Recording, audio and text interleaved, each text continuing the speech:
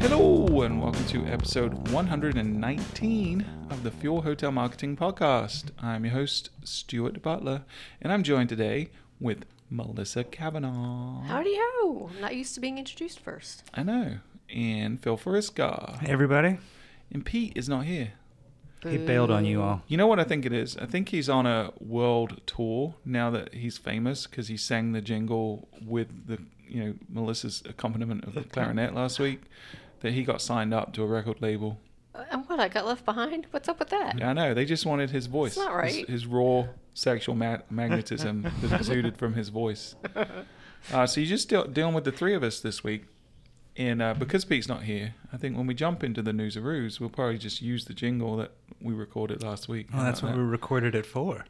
And then you're off the hook. You don't have to sing. Yes. How about that? So before we get into the news-a-roos, though, this week's topic, we're going to be talking about email triggers, automated messages that you can send out. And not just email. Sometimes it's text messaging. Sometimes it could be a push notification. So messaging in general, triggered messaging that you should be sending right now. And because if you don't, you're potentially losing money or you're missing the opportunity to improve the guest experience. So we'll be going over 15 of those. It's not an exhaustive list. There's obviously a lot more you could be doing, but we'll kind of talk through those and give you the idea, and then we'd love to get feedback from listeners about stuff they're doing and what's working as well. So before we do that, let's see what's going on in the news-a-roos. With hotel marketing they cannot lose, now it's time for news-a-roos. Pete was so off key. He was terrible. And that's the one we're going to use forever. But we love him anyway. When he listens back to that, he might want to re-record that. So Probably. you might have to bring your clarinet back in and listen. Yeah, okay. All right, so what do we have going on in the news-a-roos? So there's a software company called Womply that recently... I'm sorry. Yeah, I know. Womply? Womply. Did I make up that name? I know. I thought about you when I read it. Womp is one of your favorite words. You use Womp and wonk. Yeah. Wonkly. Yeah. Wonky Yeah. and Womply. It's just a mix. Anyway. Sorry. What do you call a three-legged donkey? A wonky. I love it. All right, so what did Womply do? So their claim was that review counts matter more than star ratings. And what they did was examine over 200,000 small businesses. Just want to kind of point out a couple of the stats that they brought to the table. So businesses with more than an average number of reviews bring in 82% more in annual revenue than businesses with review counts below the average. So that's kind of their claim to the whole thing. Review counts matter. If you have a lot more, you make more money. So is this a causation or a correlation? Yeah, they actually point that out in the article, that it's not necessarily causation, but I think it's a good correlation. Yeah, but I mean, think about it like reverse. So if I'm a popular business, I'm going to have more patrons. Right. And if I suck over time, I'm going to have fewer patrons and I'm not going to be popular, not going to be one of the top. I thought the same exact thing. And people aren't going to leave positive reviews or reviews in general because, They're well, it not makes there. more They're sense. not If there, you're so- making more money, you have more customers, more people to leave reviews. Yeah. Even if you say 10% of all people will leave a review, the more people you have, the more reviews you get. So, Yeah. I don't know. I like the name. Yeah. So I will allow this news-a-roo just for the name. They have they had a couple more that I did want to point out that I thought were somewhat interesting. Businesses with 3.5 to 4.5 star rating average more in revenue than those that have below 3.5 or 5 star. Yeah, which this correlates with a lot of data we've seen in the hospitality, because this is not a hospitality specific this is small study, business, right? but since reviews matter to our hospitality folks. So a lot of folks have done studies on the impact of review scores and what you can drive from an ADR perspective. And there definitely seems to be evidence that suggests that the higher your review score, the higher you can push your ADR. And some people have tried it. I think like Cornell and some other folks have done some studies that say specifically if you increase your review score by 1 star, you can increase rate by $30 or whatever it is. So, yeah, yes, reviews are important. This is 2019. Sure.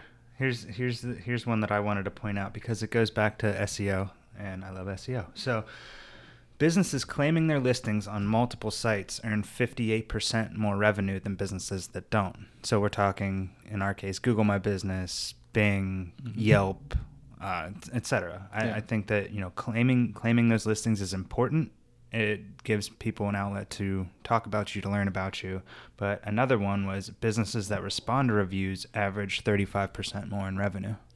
Yeah. That makes a lot of sense. It does, right? And I think there's some common sense would say the more visibility you have by claiming these listings, the more engaged you are with customers, the better it is for the health of your business. But I would also go back to our original statement, which is if you're a well-run business and successful, you're more likely to do these things. So True. Again, it doesn't necessarily mean that because you do this, ergo you will be more successful. But if you're the kind of property that is listening to this podcast and cares about that stuff, you're probably going to be more successful than the guy that doesn't. So, but it's good reinforcement. All this data is really good.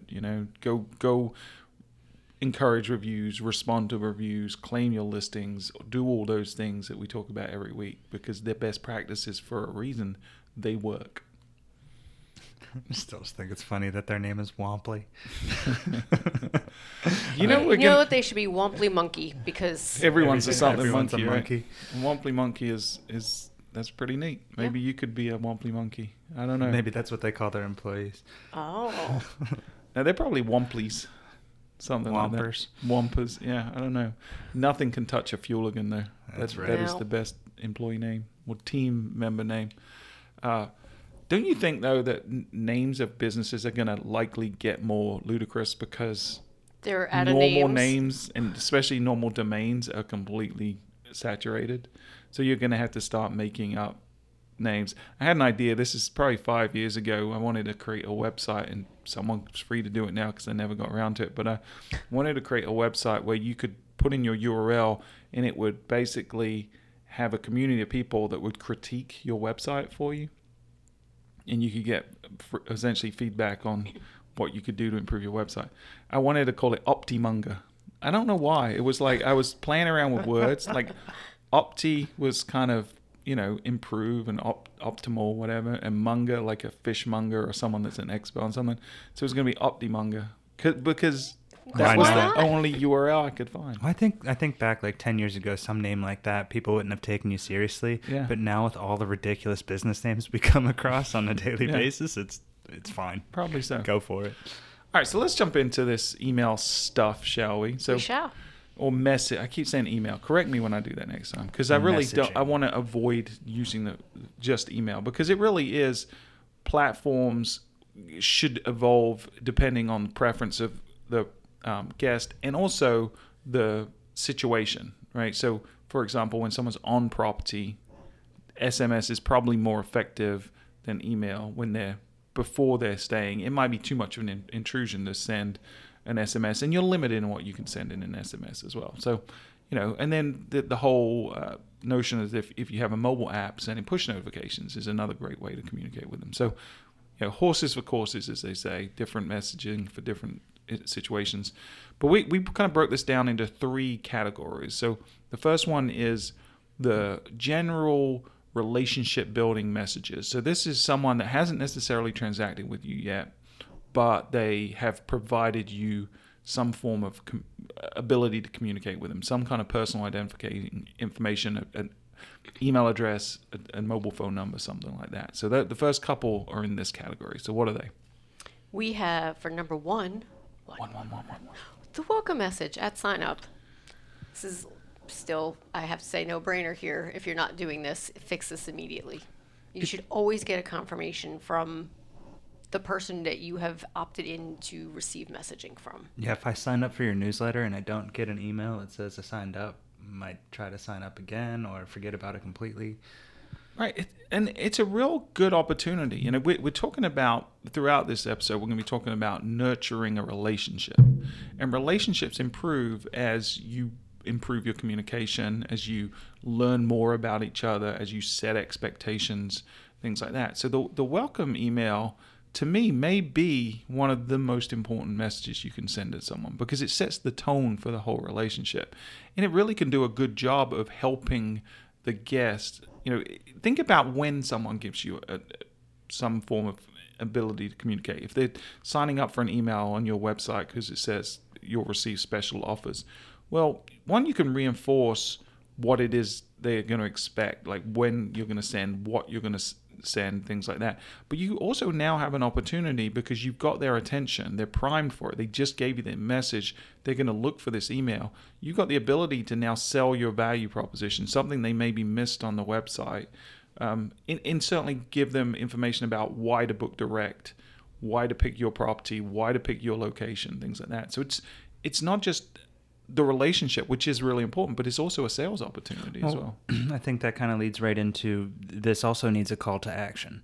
You need to, if they signed up for a specific offer or to receive offers from you, that welcome message needs to contain an offer and a direct call to action to book said offer. Yeah, and I think that's, there's a time to be really hard with the ask of a sale, and there's a time to be subtle with it. And I think this is a time to be a little more subtle. I mean, I think it should be included, like a what next, and make it easy for them to jump into a booking process or whatever, and maybe show them what's going on this weekend, the next week, stuff like that. Make it easy for them.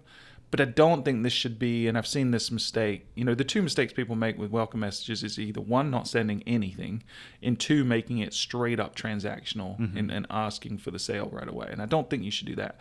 I think you should spend some time educating them, answering questions that they're likely to have, and then giving them somewhere to go next.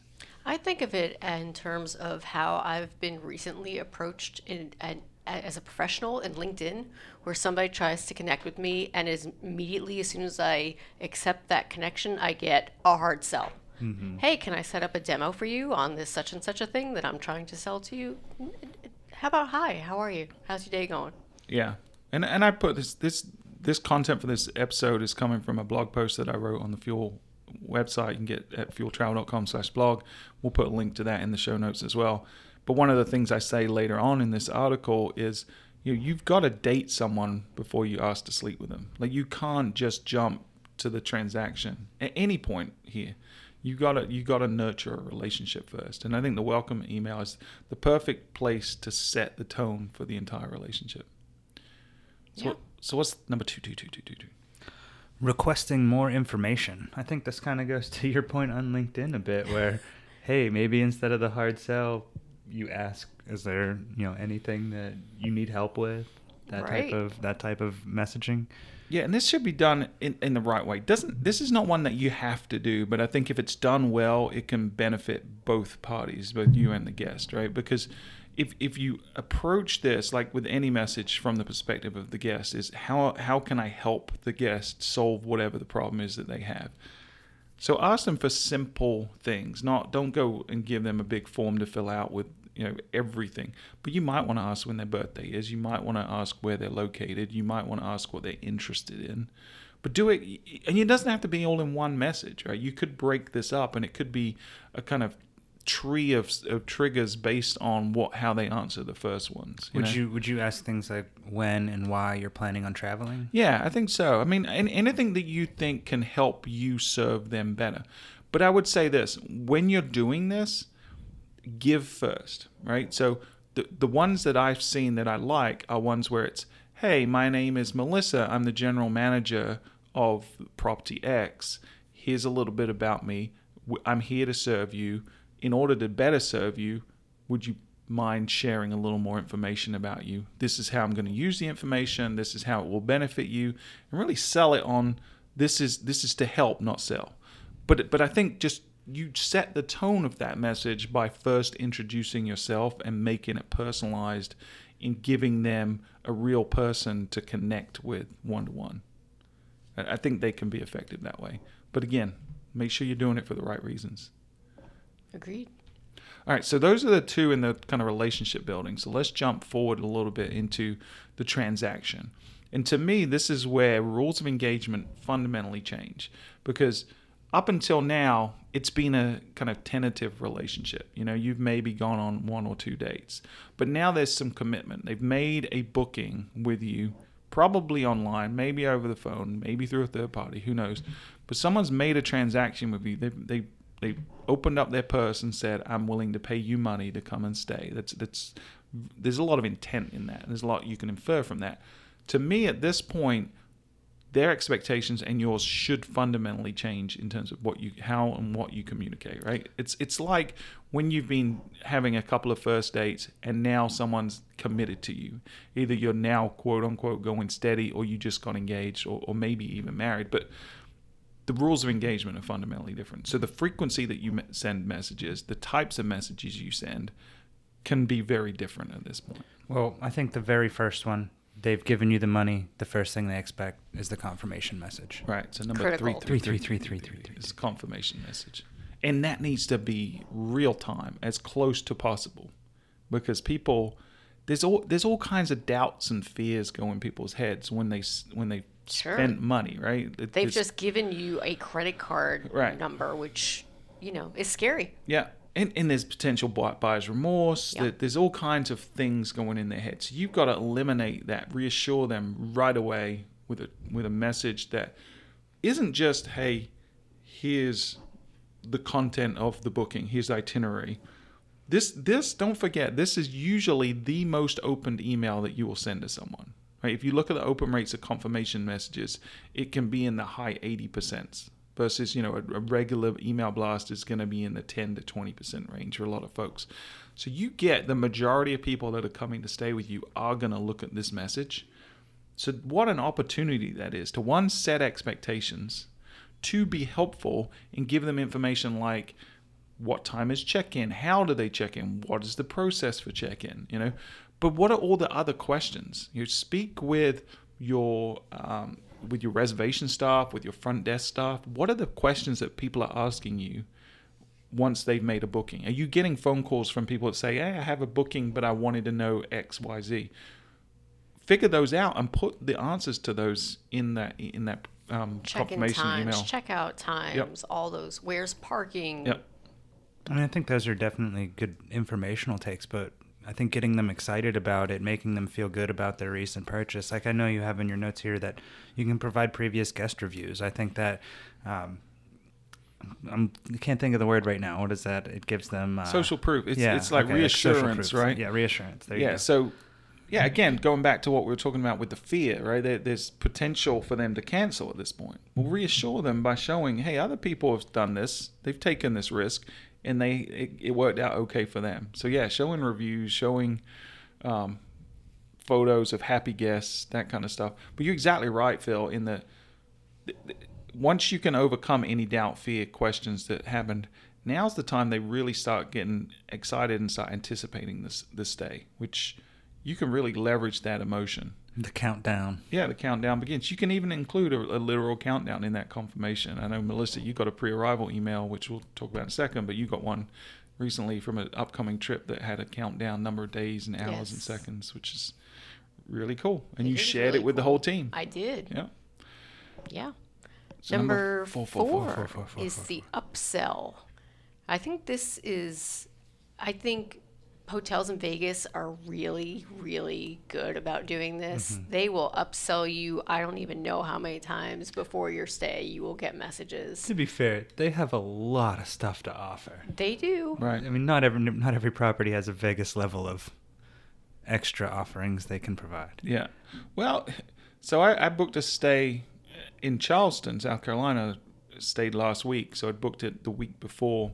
And about 2 days before arrival, I got an upstay message. It was being sent from Revenate, and it was overwhelming. Like when I first got it, I'm all excited. It was a romantic trip with my wife and I thought, hey, this could be cool. I could do some extra things and win some brownie points or whatever.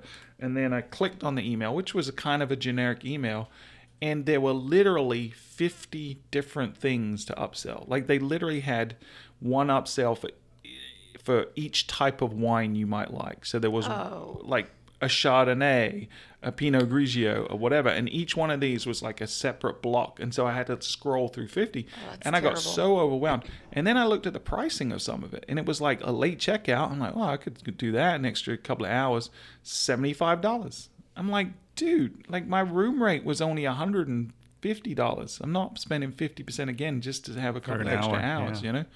So I think there's an opportunity here with upsells, and this could be part of your confirmation. It could be part of your pre-arrival that we'll talk about in a minute. I personally think it should be separate and incorporated into those as well. Yeah. Because I think you're declaring a definitive objective with the upsell message. The subject line is you can enhance or improve your stay. Could be a room upgrade. Could be, chocolates on the bed, whatever it is. But you've got to do this, again, from the perspective of the guest, not from your own cash register. You've got to say what is going to improve the experience, not what is going to gouge the most money out from the guest. Because it can, in my case, it backfired a little bit. Every communication has an opportunity to drive a deeper relationship with the guest, or to make that a little more fragmented and push them away from you a little bit. In my case, it pushed me away a little bit, even though it could easily have been the opposite. I don't know what your email looked like, but simplifying that message would probably go a long way. Where, say you weren't interested in wine, don't make me scroll through 50 bottles of wine to get to whatever the next upsell might be. Simple UI changes could have made a difference on that. If it was, rather than like 50 blocks of different wines, it could have been one block of wine. If I clicked on that, it drilled down and I could select a type of wine. That would have made a world of difference in the experience. Instead, I felt like they were just trying to money grab. It's not okay. No, it's not okay. All right, we're up to number 5, which is the pre-arrival. Just so critical. Again, please don't miss out on this in general. Yeah, and you can send multiple of these, and again, it could be incorporated with some of this other stuff, right? There's not just, again, the rules of engagement are fundamentally different once they've booked. So you can send multiple pre-arrivals with different messaging. For some of our clients, we send a dedicated pre-arrival just promoting the mobile app, for example. Just saying, hey, we have a mobile app. Here's the benefits that it provides. Here's the convenience it provides. It costs you nothing. There's a lot of value. Go ahead and download it. So you can have multiple pre-arrivals, but they should all be, one, to your point earlier, Phil, celebrating the excitement and building the anticipation, but 2 should be setting expectations and helping the guest, prime the guest to have a better experience when they actually do get there. Showing them your top picks of restaurants or attractions nearby. That stuff can be great. Again, get them excited about their stay. And I would reiterate what was in the confirmation message. If there was more informational things, again, check in, check out, parking, those types of logistical things. Can't hurt to send it again. Yeah, go through the exercise of frequently asked questions. They might be different at this point in the journey. Once they just purchased, their questions might be different than when they're just about to check in. I know you mentioned, check with your staff. Also check your frequently asked questions in your Google listing. People ask random stuff all the time, but that could be a great source of information for your pre-arrival email. Yeah, so everyone should be sending at least one pre-arrival message. But then leading to the next one, we should also probably be sending a day of pre-arrival message. Which is number like 6. Which, to me, this one, not many people do this, but I think it's a huge opportunity, right? Especially if you're in a drive destination, there's probably someone driving and someone on their phone or that you can communicate with. And especially if it's a family trip, one of the most frustrating things is the check-in process, and that can make or break the stay. So if you want in the day of pre-arrival say stuff like, we're excited to help you, here's the manager on duty, here's their contact information, if you have any problems, please reach out to us, do all that stuff. But you can also say, we want to make it as convenient as possible. How about you pre-check in with this information, give us all the information we usually request on a registration card now, and we'll have that on file. We'll have your keys ready so that when you check in, maybe I even have an express check-in line or something for you because you took the time to do this stuff. So there's a really good opportunity with this day of pre-arrival to really set the tone for the entire stay. This is the one where I also want someone to create a podcast or at least some audio episodes and shoot it out in an email and see if it works. We're going to do it, man. We are going to pick one of our clients and we'll just do it gratis. We'll go record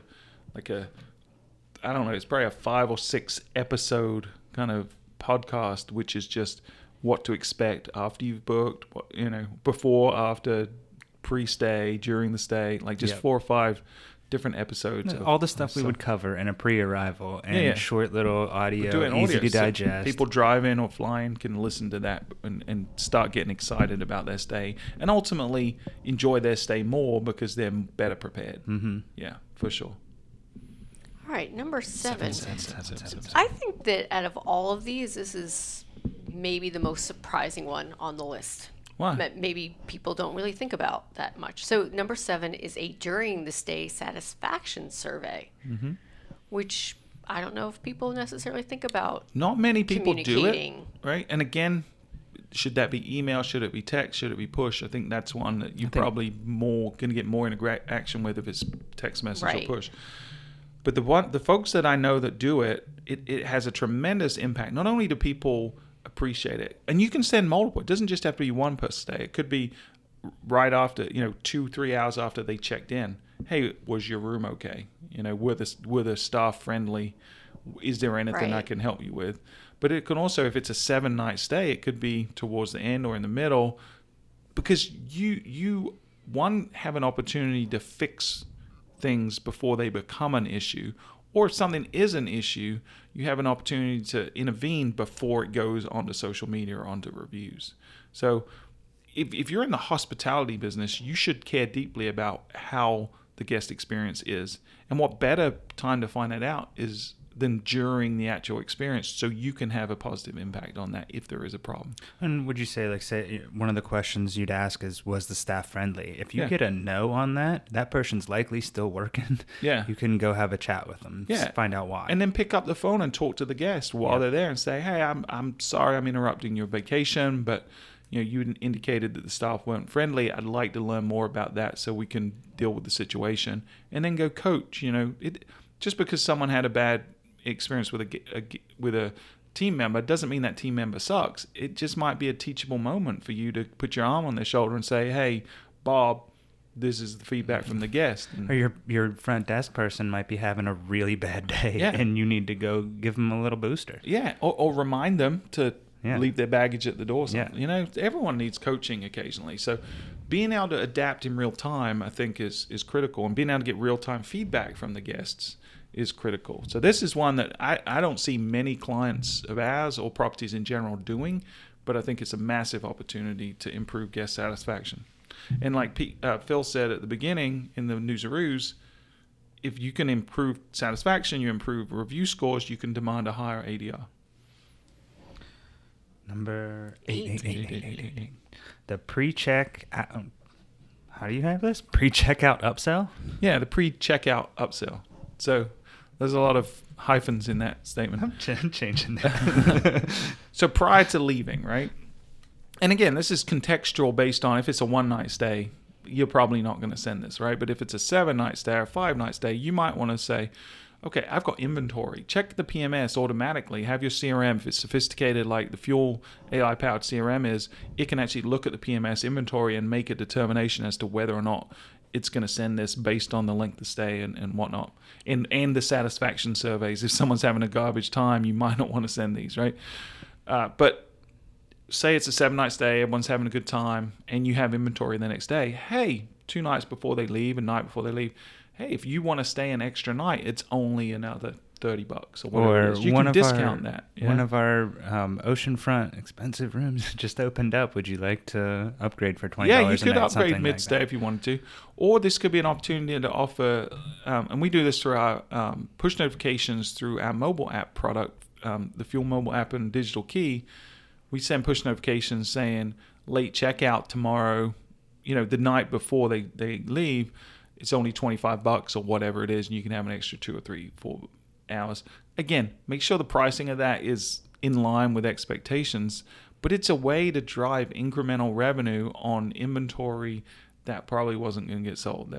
So that can be win-win and can enhance the experience of the guest as well and build a deeper relationship. All right. And also, as well as in that upsell, it could be your last chance to get information back from the guest. So you could ask a simple question like, would you stay with us again, in that message? And if they say no, reach out real time and try to find out why. And just try to see if you can make amends right then versus waiting till they've left and there's nothing you can do about it. Sorry, now you can go on. Number No. nine is the post-stay thank you and possible survey. I think this one's super important, especially when we were just talking about how you can get reviews. Maybe don't jump into asking a bunch of questions. Maybe a simple one. I like your list that you have here. What should we keep doing? What should we stop doing? What could we have done to improve your stay? Super simple. Yeah. Don't be, people I think have gotten too much into the trap of these rate us 1 to 10 on cleanliness, staff friendliness, blah, blah, blah. And then they incentivize the staff on those scores. But you're not really getting valuable insight from that, right? It's a metric and you can see trends, but it doesn't help you fix problems. So when you ask questions like what should we keep doing, what should we stop doing, and what could we do next time to improve the stay, you're getting insight from guests right from their mouths, which is, how am I going to improve the product next time? And you're showing them a level of actually caring about their experience versus only caring about your metrics. So I think that's way, way more valuable. And some people don't even ask that. Like, I like folks that use the Flip2 platform. That's flip.to. People that use that, not Frito, people that use that platform, the first question they often ask is, would you stay with us again, or would you recommend this to a friend? Because that's kind of like that net promoter score thing. Right. It's like a simple metric of, am I doing enough or not? It's a yes or a no, Yeah. and you can send them down a proper path after Right. that. Right. That's the It's most a tree valuable of part. triggers based on yes or no. If it's a no, then you ask different qualifying questions, and try to fix the problem. If it's a yes, then you might, in the case of Flip2, they'll ask for, what was your highlight of the stay? Can you submit a photo? Give me a story or quote. You can start really engaging, and that content, we'll touch on that in a little bit, but that content is killer marketing material if you can get people that did have a good stay, do want to recommend you to a friend, to provide you with the why that was, and then using that, once you've collected it, to encourage them to go on to share it. And if you said you were going to recommend it to a friend, well, go ahead and do it, and here's an easy way to do it. So I think that survey stuff is really important. Push them towards your Google, TripAdvisor, or if you have a review platform on your website, definitely get those reviews there. And the more you ask, the more likely they are to do it. People will genuinely want to leave a review if they had a good experience and they have a good relationship with you. So tell them why that's valuable to you, and make it easy for them by giving links directly to the places where they can leave the review. We know people are more likely to leave a bad review than a good review, so those people who had a positive experience, you really need to give them that extra little push to give you a review. Yeah, you got to nudge them, encourage them to do it. And there's no harm in doing that, right? The worst is that they continue to not leave a review. There's no one in the world that was say, I'm intending to leave you a review, but now you asked me, I'm not going to do it. right. Or I had a great time, and then you asked me to leave a review, and now I think less of you. Yeah. Now I'm going to give you a 1-star review. Yeah. So you know what's funny that I think about ratings? If we're going on a scale of 1 to 10 or 1 to 5 or whatever, you'll read through some TripAdvisor reviews, and it'll be like 3 stars, but you read the review and there's nothing negative in the words. So even though the star rating or the scale is supposed to be objective, it's not. Yeah, everyone has a bias. Like, I'm someone that won't leave a 5-star review with certain categories of things. Like, if I'm trying to provide constructive feedback, like, for example, you guys, when I do your reviews, right, I never give you top marks, because I always say there's room for improvement. I'll always deduct 1 point. Like, you're never at the top, even though you're both great. Thanks. But some people are like that, right? They're like, you're good, but there's always an opportunity to improve. I do that on my Untapped beer app, and I just realized that a lot of people do not rate stuff like me. Like, if I somewhat liked it, it's probably going to get a 3. Yeah. Where I know if someone somewhat liked it, they're probably going to give it a 1 or a 2. Yeah. Like, I just rate things differently than others. I figured that one out through the beer app. Yeah, my ratings on Untapped, literally, I don't think I've ever done anything lower than a 3 or above a 4.5. Right? I'm kind of like you. I have like maybe 2 5s on my list, and then it's Yeah. anywhere in between that and a 3. Yeah. So, yeah, it is very subjective, but that's why you don't gain insight from it. Going back to what we were talking about with the other surveys, you've got to get insight from the feedback, and you can't do that with a number when you don't understand what that number means. Right. Yeah. Agreed. All right, we are on to number 10, 10. which is the post-stay resale. This is one that could again be incorporated with that previous one, but you don't want to clutter up the message with too many things. And you're still in that honeymoon period where you had this transaction and the expectations, the rules of engagement are still a little bit different. So you can trigger a few post-stay messages and get some engagement as long as the messaging, the subject lines or whatnot are effective. So this is the after your Tinder date requesting the second.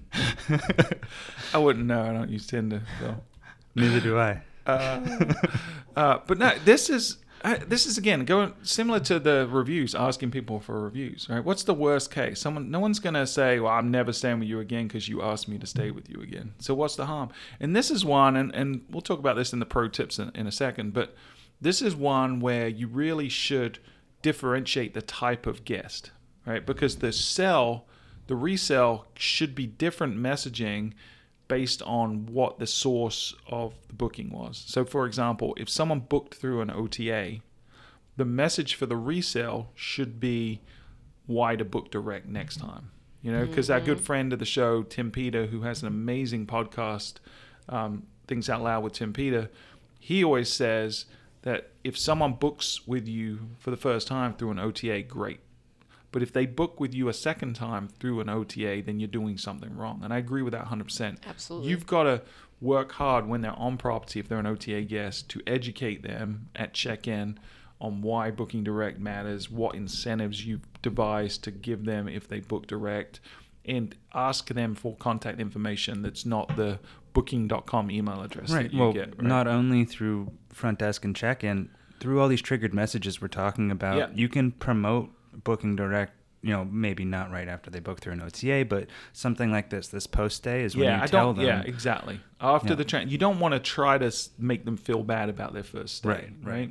So you don't want to be putting that messaging in front of them in the pre-arrival and the confirmation and stuff. But you do want to be communicating with them. Slightly different than a direct guest throughout all of these. But after the stay is when you start saying, all right, next time I'm getting them to book direct.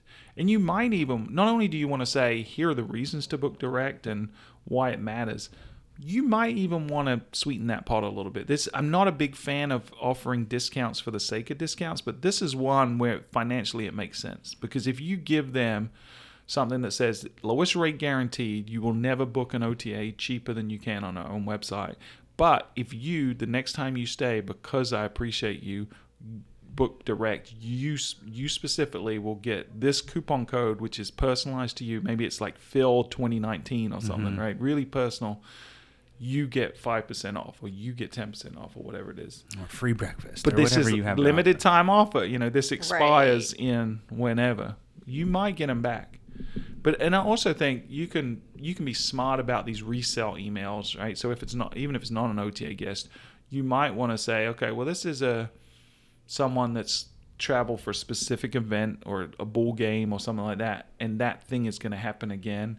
So I'm going to say, here's the search results automatically in the rates for the same room you picked, the same dates you picked, or similar dates for the same kind of event. So make it frictionless to come back and book again. We'll also be smart about this. This kind of goes back to our segmentation podcast we had before. Create segments of people who traveled for said event. If it's a ball game, say you're near a stadium or whatever, you don't know when that away team is going to be playing your team next year yet. Yeah. But if you create that segment, hey, Padres fans. You're jumping ahead. Oh, did I jump ahead? Yeah, a little bit. Oh, I'm sorry. I'll wait. Just pretend like everyone rewind the podcast 30 seconds and pretend that didn't happen. All right, so those are all the transactional related, so the stay related messages, right? So now let's jump on to what you're talking about, and what you're saying is one of these. So these are more just generic triggered messages to anyone, whether they've stayed with you before in some cases, or in some cases they haven't. I'm a believer, and I'm pushing all my clients to get away from this spray and pray mentality of sending messages 12 times a year or 24 times a year, right? So think about this. I might touch an individual 24 times a year if I'm sending every other week, but are they really, if my open rate's only 20%, that averages out. That person might only read 1 or 2 of those messages a year, right? So it's better for me and better for the guest if I trigger based, instead of on demographics, if I trigger messages based on behavior that I observe. So one, you need a CRM platform like the Fuel CRM that is sophisticated enough to monitor not just email interactions, but also website behavior. So it can see when someone comes back to the website, can see what they're doing on the website, what content they're looking at, what email, what searches they're making, things like that. You need that. But you also need to be smart and think through, okay, what kind of triggers should I set up? And if someone is receiving these triggers, make sure you omit them from any generic messages that are going out. Because I guarantee you, if you send me a timely message based on my behavior that's contextual and personalized, I'm a lot more likely to open that than the generic summer spring getaway, generic thing that goes to 50,000 email addresses. So that's this next 5 are in that kind of category. So what's the first one? First one is website visit. So basically, someone's not been in your trigger funnel for a while, but all of a sudden you recognize that you've collected their email or phone at some point in the past. They've been dormant for a while. Now they just visited your website. That tells you something very critical, right? It tells you that they're actively in the shopping process. Again, right? So, or for the first time, right? They might have last year just you collected their email from a pop-up and they never stayed. Mm-hmm. Right? You might have lost them, or they might have given you an email 30 days ago and then gone dormant and come back, and now they're ready to book. Right? So, again, this is a signal based on behavior that the rules of engagement are ready to change. So you can start really hammering them a little harder rather than waiting for the arbitrary 2-week email that you were going to send to people. And that message should be taking into account who it is, what they've done in the past, what you know about them. You should also look at what they're doing this time, because that might be different. And that's where one of the problems with demographic targeting is, right? If you stayed with my property on a business trip on your own, and I tag you as a business traveler for 2-night weekday stays during this event, but now you just came back to my website, and guess what? You're searching for 2 adults and 2 kids for 5 nights over a weekend. My demographic information does not match your intent, your behavior right now. So you absolutely need to take these behavioral cues and use that to create your marketing strategy. So in this case, if you come back, I can start tailoring messages to you. And if you're using a really, really sophisticated CRM that uses AI and machine learning, the Fuel CRM, then what you can also do is look at patterns of behavior in the past. And when you recognize that someone's intent is they want to stay on a family vacation, then the system will automatically, through machine learning, know what kind of content it is that's going to improve your chances of booking and nudge you through the funnel. So you can, in that message, to say, hey, and it doesn't have to be creepy, hey, I just saw you came back to my website. It could look coincidental, but it could be personalized to the point of, here's content that people like you read and liked, right? And it could be the top 5 reasons or top 5 family things to do in wherever it is, right? So you can get really creative with this, but you got to really think it through, because there are some pitfalls in that. And you need a good product, a good CRM to help some of this come to fruition. Fuel CRM. All right, next one. Number 12 is cart abandonment. That's a hard word to say. Mm-hmm. Yeah, this is one that I feel like more and more people are doing. It's something that's been proven again and again in the retail space. Not everyone's doing it well, not everyone's doing it right, but it's something that everyone should be doing. So this is more than just someone came back to my website. This is someone's gotten into the funnel. They've searched for rates, searched for maybe selected a room. Make it easy for them. Remind them to come back and finish the booking. To me, this is the person that got all the way to the end didn't finally make the purchase, likely because they had to run it by a spouse, whoever they're traveling with, something along those lines. There is a reason they didn't finish the process at that point, and they were ready to. So you have to get them And back. it doesn't mean that you've lost them. Not at all. If you ignore them, you probably probably will. You'll will. probably lose them to Yes. indecision, competition, or an OTA, third-party booking, right? So this is your opportunity to This is a last-ditch effort. try to understand what it is that could cause someone to abandon at this point. It could be as simple as they're on mobile and they're distracted because Facebook just popped up, or they just had to pick Johnny up from soccer They got a practice. text right? on their phone. Yeah, because as we get more and more used to using mobile to do our travel research, our mobile phones are terrible as distraction devices, right? So this is why we always talk about on mobile how you've got to get people through the funnel quicker, because sometimes they're going to get distracted. So you've got to close the transaction before they do.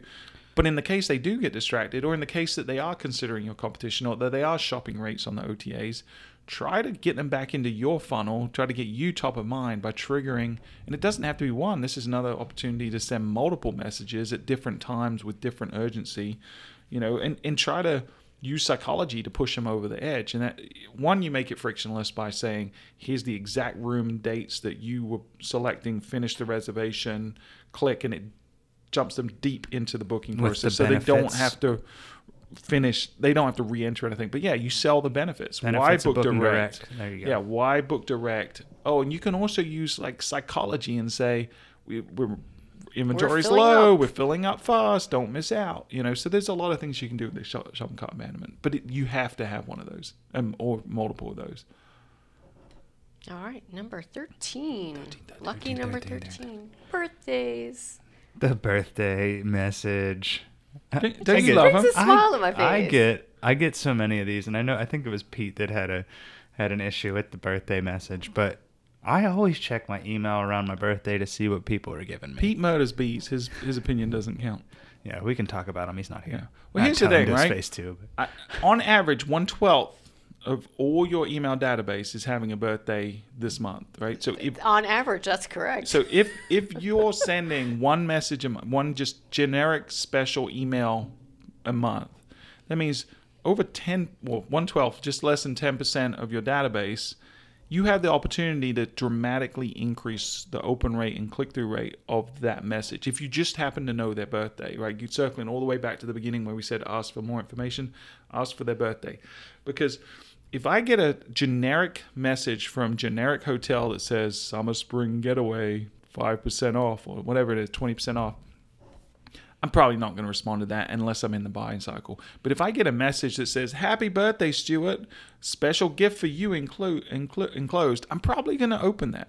Get And I'm away probably for gonna your pay- birthday. I'm We got probably- your yeah, deal. Exactly.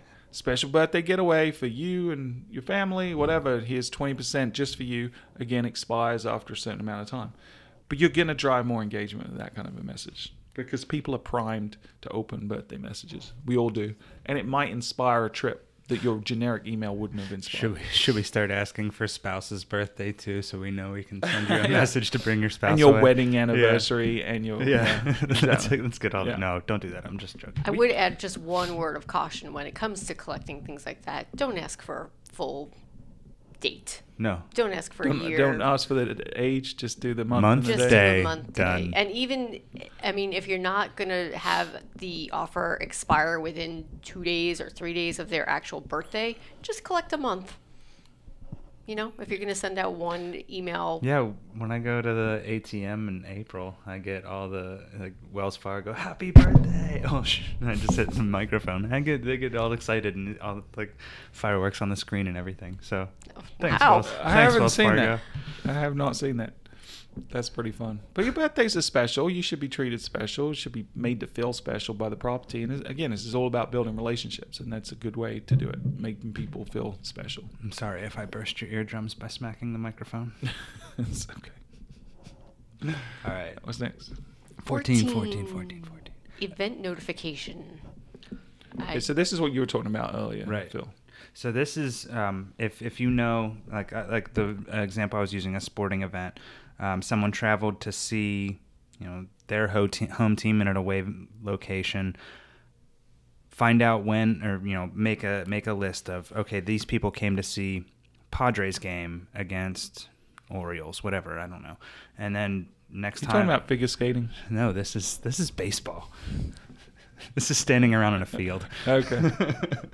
So I don't know those teams. if you know people came for a certain game, then when you know that they're scheduled to come back in the next season, go ahead and send that message back out. Hey, we know your team's in town. Come stay with us again. Yeah, maybe give them an early bird discount. Get booking early, something like that. Or a concert. Okay, concerts don't always happen the same weekend every year when Right. when a band comes to town. If they came for this specific event, Right. and hey, they're Like back Myrtle in Beach, town. you have the Carolina Music Fest Right. or Country Music Festival every year. It changes dates, but you know who's coming to stay for that. Mhm. So, and I think in those messages too, you can get kind of cute and personalized in terms of the content and the tone. So, say there's a Comic-Con in your town and people are coming to stay for that. Maybe you show photos in the message of people in cosplay.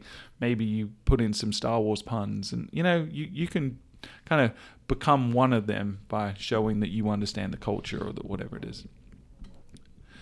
All right, and the last one, but not least. 15. Anniversary of the booking. This is so important. This is huge for especially summer vacation destinations. Yeah, if you're the kind of destination where people come each and every year to your destination and you want them to book with you, start sending. And this is not an.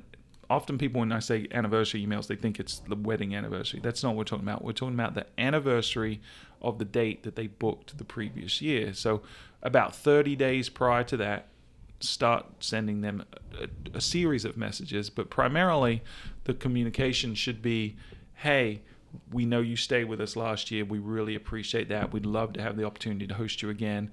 And if you were collecting like flip to messaging and photos and stuff, show them the reviews and the feedback that they left you and remind them of the great memories that they created. And then say, we'd love to have you back. Here's a quick link to book the exact same dates, or you can shift the dates if it's a Monday through Saturday or whatever the booking was. But be intelligent about how you do that. But your CRM can be dynamic and put in the appropriate dates, pre-selecting the same room type, the same number of people, and just make it easy for them. Could you leverage this type of list when you have like a Black Friday sale? Yeah. And hey, we have a big special coming up. We know you For sure. booked in July. Why don't you book your vacation now? Yeah, book early and save. Yeah. For sure. And I think anytime you can personalize it, show them that you are paying attention, make it easier for them to make a decision, I think you're going to see an uplift.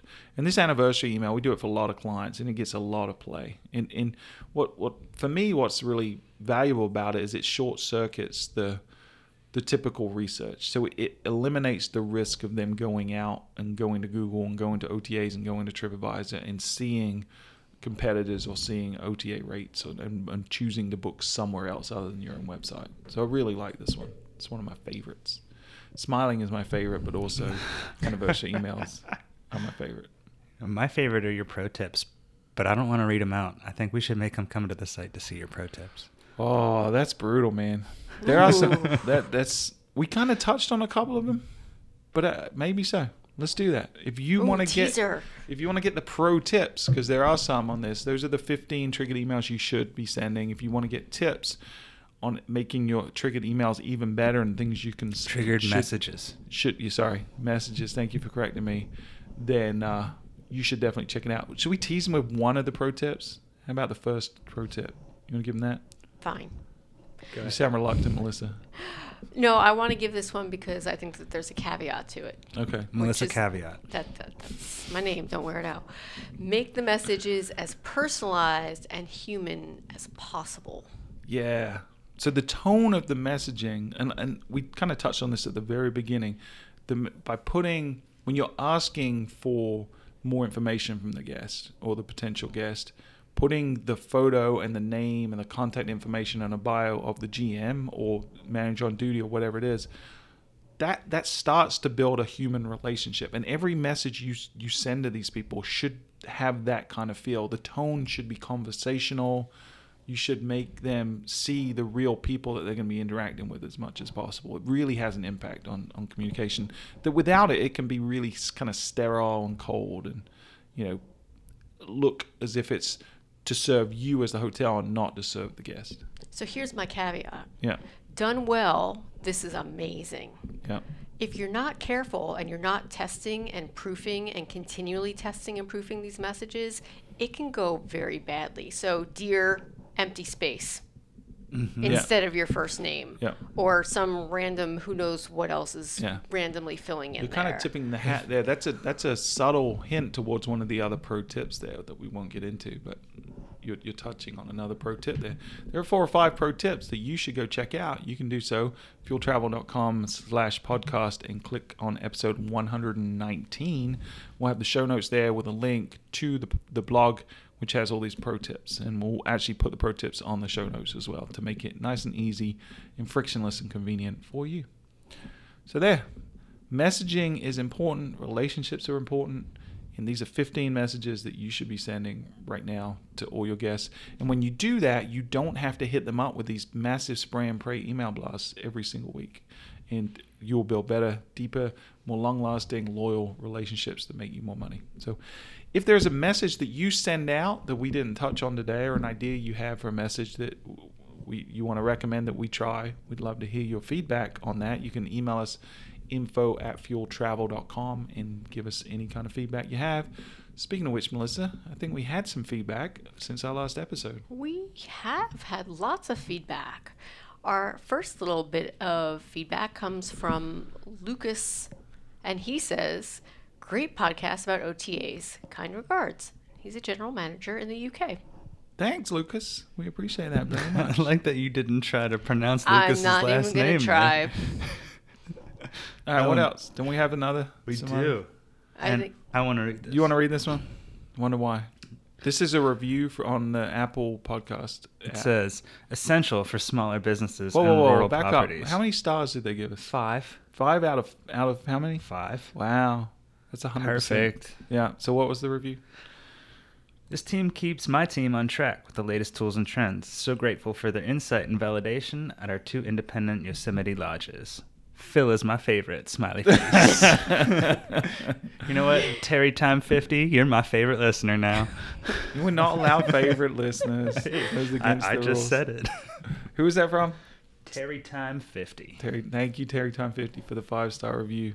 We really appreciate it. I really appreciate it. And you know, Phil, I think that was a bit tongue-in-cheek because there was a funny I'll take it. emoji after they said that, right? Because the previous reviewer had said that Melissa, Pete, and Stuart were the favorite and completely left you out. me out. Well, I wasn't bitter, but I'm really excited about this. What you don't know this. is in the next episode when we read that out and you weren't on the show, we told everyone to leave reviews that omitted you. So Terry Time 50 is being really nice to you.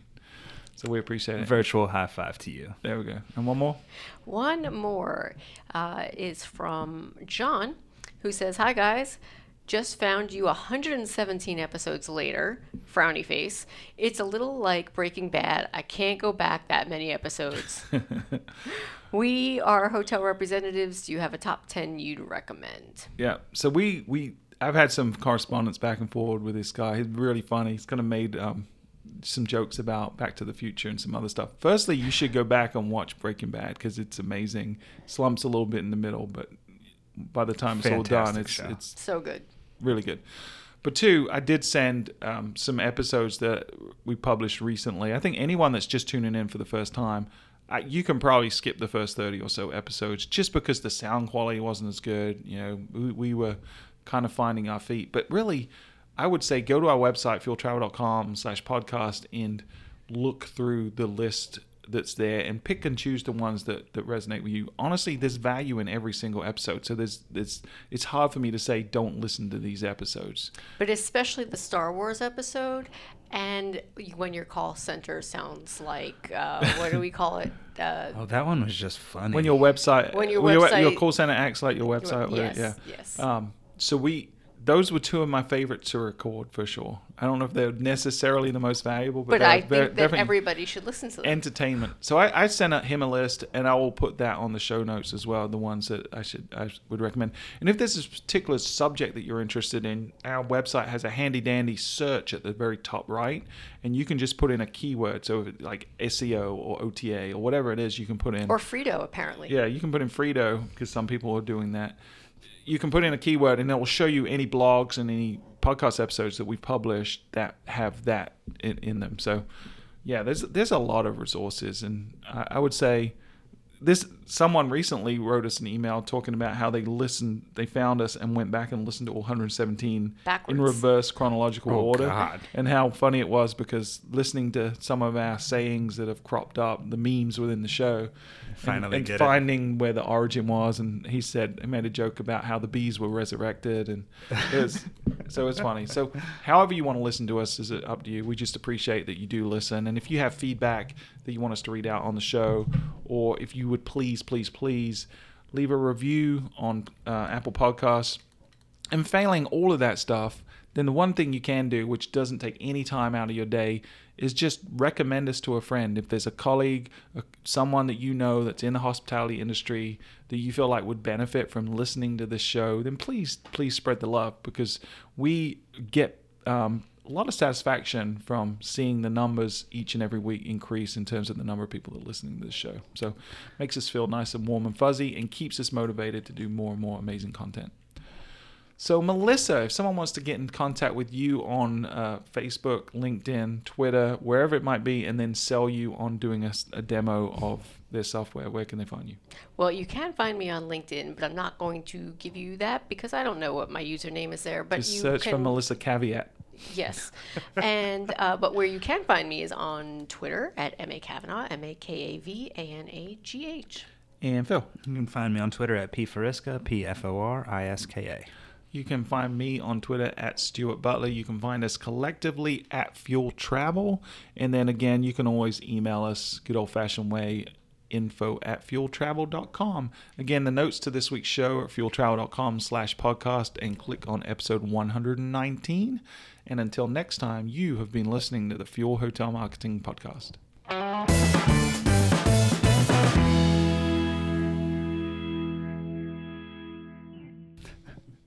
Made me giggle.